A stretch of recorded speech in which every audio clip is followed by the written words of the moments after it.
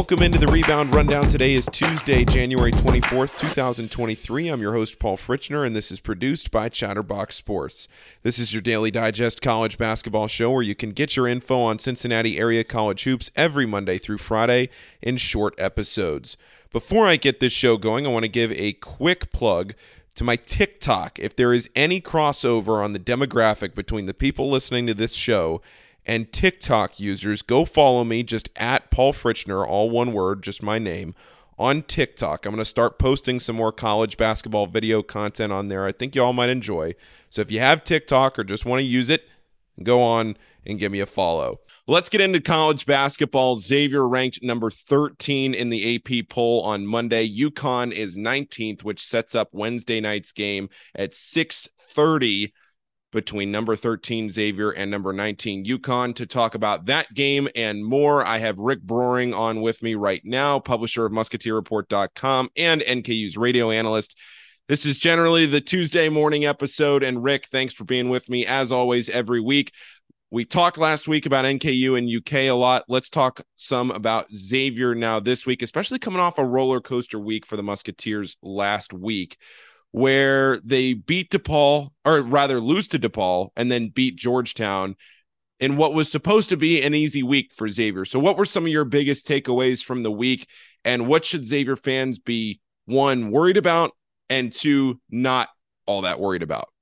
Well, I know you already talked about the recap of the game, so I won't go into too much detail in terms of that, but I think everyone in Xavier land is talking about defense this week, and Xavier struggles on that side of the court. It showed up really more so against Georgetown than it did in the loss to DePaul, but the defense has been so bad really all season that in that DePaul loss, there were still plenty of instances of poor defense to where that bothered fans. But really, I thought in the DePaul game, their biggest issue was the fact that you had two of your best players, Souley Boum and Colby Jones, really probably the two best players on the team, play terribly on the offensive side. And when I say play terribly, I don't mean they were just missing some open looks that they normally make. I mean, these guys couldn't make layups. And they were 4 for 26 combined, I believe, in that game.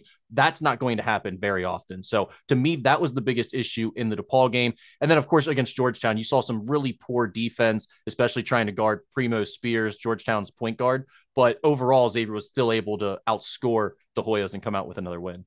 Yeah, when you look at how Xavier played in that DePaul game as compared to how they played in the Georgetown game, was there anything that stuck out to you that adjusted in those short couple of days, or was it just that Xavier got back on track? Yeah, no, there wasn't really anything different other than I think they had an easier time scoring against Georgetown than they did DePaul. DePaul did a better job defensively, probably.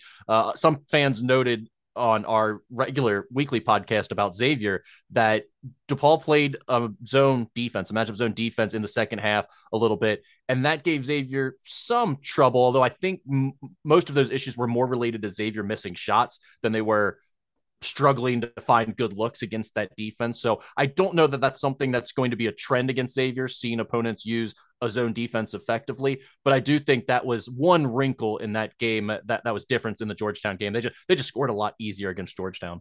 So do you think that the DePaul game is more of a blip on the radar, or is that potentially a trend now in the way that this season is going?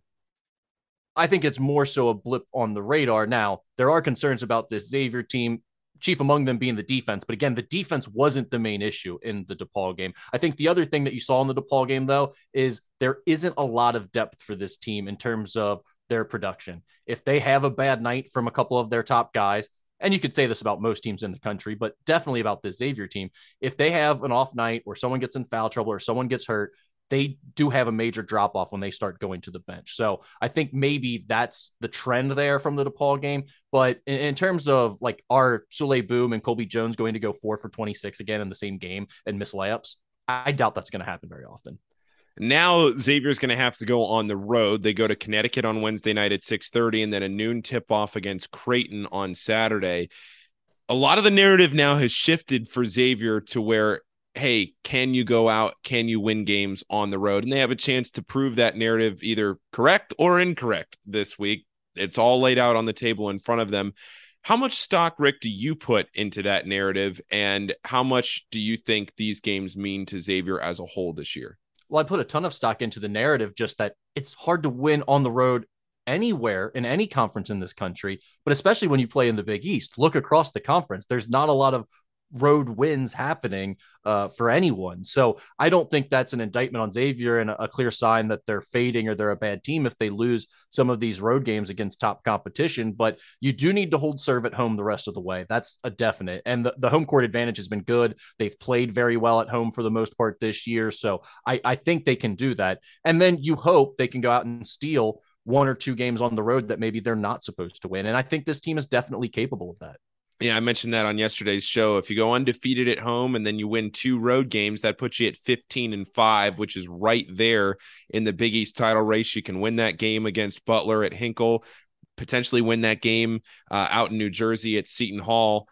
There's your 2 road wins. And then, hey, you get one more maybe this week. And now all of a sudden you're looking at potentially a 16-4 type of season. So it's all right there in front of you if you're Xavier. Rick, any other takeaways before we talk about NKU and UK a little bit here? Anything else about Xavier that you can think of that stands out from you in a week like that, where those were on paper your easiest 2 back-to-back games the rest of the season? Yeah, I don't think there's really any other huge takeaways. I think we all went into that stretch assuming they would go 2-0, but we were also looking at the 4 or 5 games before that and thinking it'd be great if they went 3-2. And they went 5-0 in all of them, right? So they built themselves some wiggle room into last week.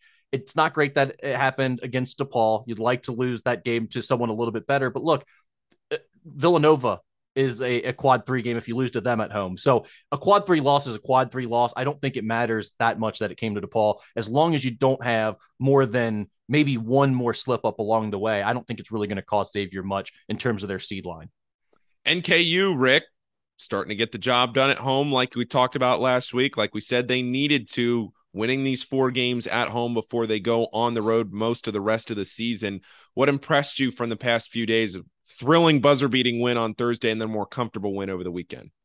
Well, first of all, Paul, just think about the games that have happened at Truist Arena this year. Yes, you opened with the blowout loss to Kent State, but then since then, you've beat Cincinnati in really would end up kind of being a blowout, a 13-point win, one of the very few convincing wins that has happened this year at Truist Arena. Then you have back-to-back double overtime wins over Tennessee Tech, Youngstown State.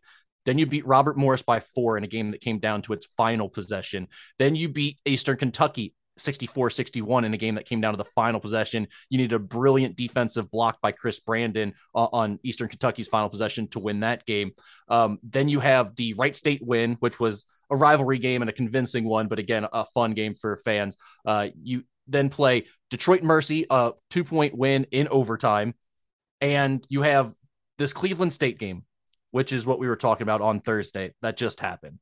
And it really felt like NKU had let one slip away in the final minutes of that one. And then somehow with 6 seconds left on the clock, they bring it up the floor. And some fans who pay attention to college basketball a lot will remember the Villanova play from the 2016 championship game where Arcidiacono came up and pitched it back to Chris Jenkins at the buzzer for the 3. It was a very similar, really the same concept that NKU ran to get their game winner. But I will also say that concept did not originate in that Villanova championship game. If you go back to 2008, the NCAA tournament first round game between Western Kentucky and Drake, one of the best NCAA tournament games that no one ever talks about. It went into overtime, and Western Kentucky won on a buzzer beater with that exact same play. And do you know who the coach of that Western Kentucky team was at that time? I'm going to guess it's Darren Horn. None other than current NKU coach Darren Horn. So he's been using that exact play for a long time, and it worked out perfectly in this instance. And it actually worked out even better that Marquez Work bobbles the pass back from Sam Vincent in the moment, allows a defender to fly past him first, and then gets it off just in time at the buzzer. So a brilliant recovery there in the final seconds of that game to come away with a win. It was disappointing that they didn't play better in that game, Paul, but maybe that was the wake-up call that they needed, because they turned around a few nights later on Saturday and they blew out Purdue Fort Wayne by 20. This is a Purdue Fort Wayne team that was picked along with NKU to finish first in the conference. Those two teams were tied in the preseason polls, and they were a team that last year won the conference. So this is a legit team, a team that's experienced. They brought almost everyone back from last year except for one of their guards, Jalen Pipkins, and NKU really gave them the work. I mean, they just dominated that game from start to finish. So that could be a good sign of things to come for the Norse. Kentucky, Rick, maybe they've turned a corner. Who knows? A win over Tennessee, then Georgia, and then they hand Texas A&M their first loss in SEC play. Now it's a big week for the Wildcats. They have Vanderbilt tomorrow. I'll talk more about that in a second, before Kansas this weekend on Saturday. This is a huge litmus test week for Kentucky. Are they back, or are they not back? Well, I think we'll find that out this week. It really is a huge week for them. And I think the big change for Kentucky is they've focused on a trimmed down lineup that really involves their 5 or 6 best players. That means a lot of Cason Wallace at point guard. That means a lot of CJ Frederick and Antonio Reeves playing together. And then you've got Toppin and Shibway. Sometimes they're rotating out that forward spot. You can bring Chris Livingston in a little bit, but for the most part, those are the guys that they've been rolling with. And the ball's been moving better. The offense as a whole has just had more chemistry. So I do think they're finding something here and they're starting to turn a corner. But the real problem that I see for them this week is they're going up against a Kansas team that has lost 3 games in a row. And they're going to be hungry. They just lost at Baylor on Monday night. This is going to be a big matchup. And you're right. It's so big for Kentucky to prove that, hey, that like we're real, we're back, we're a contender. But Kansas is going to be so hungry for a win as well. That's just going to be a massive matchup for both teams on Saturday.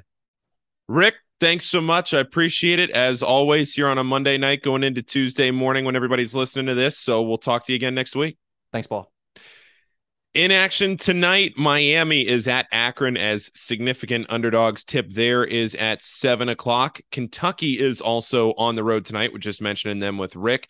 They're playing a Vanderbilt team who doesn't have a great win this year, but they played a bunch of close games, especially at home. That game tips at 9 on the SEC network. Fairly quiet Monday night around the country last night. There were a couple of good games.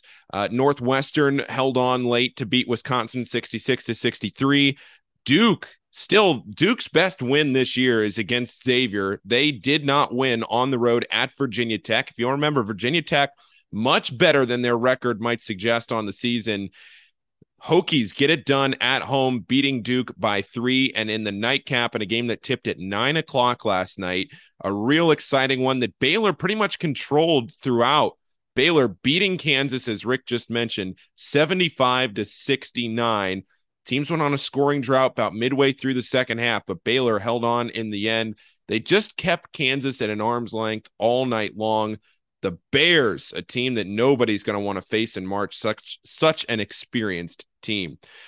Paul's pick of the day, presented by BetFred Sportsbook, had a chance to get even last night, but couldn't extend that win streak to 4, and now the record stands at 9-11 on the year. The over in Kansas and Baylor was looking great, but like I said, both teams just went cold there with about 8 minutes left in the second half. Looking to bounce back tonight.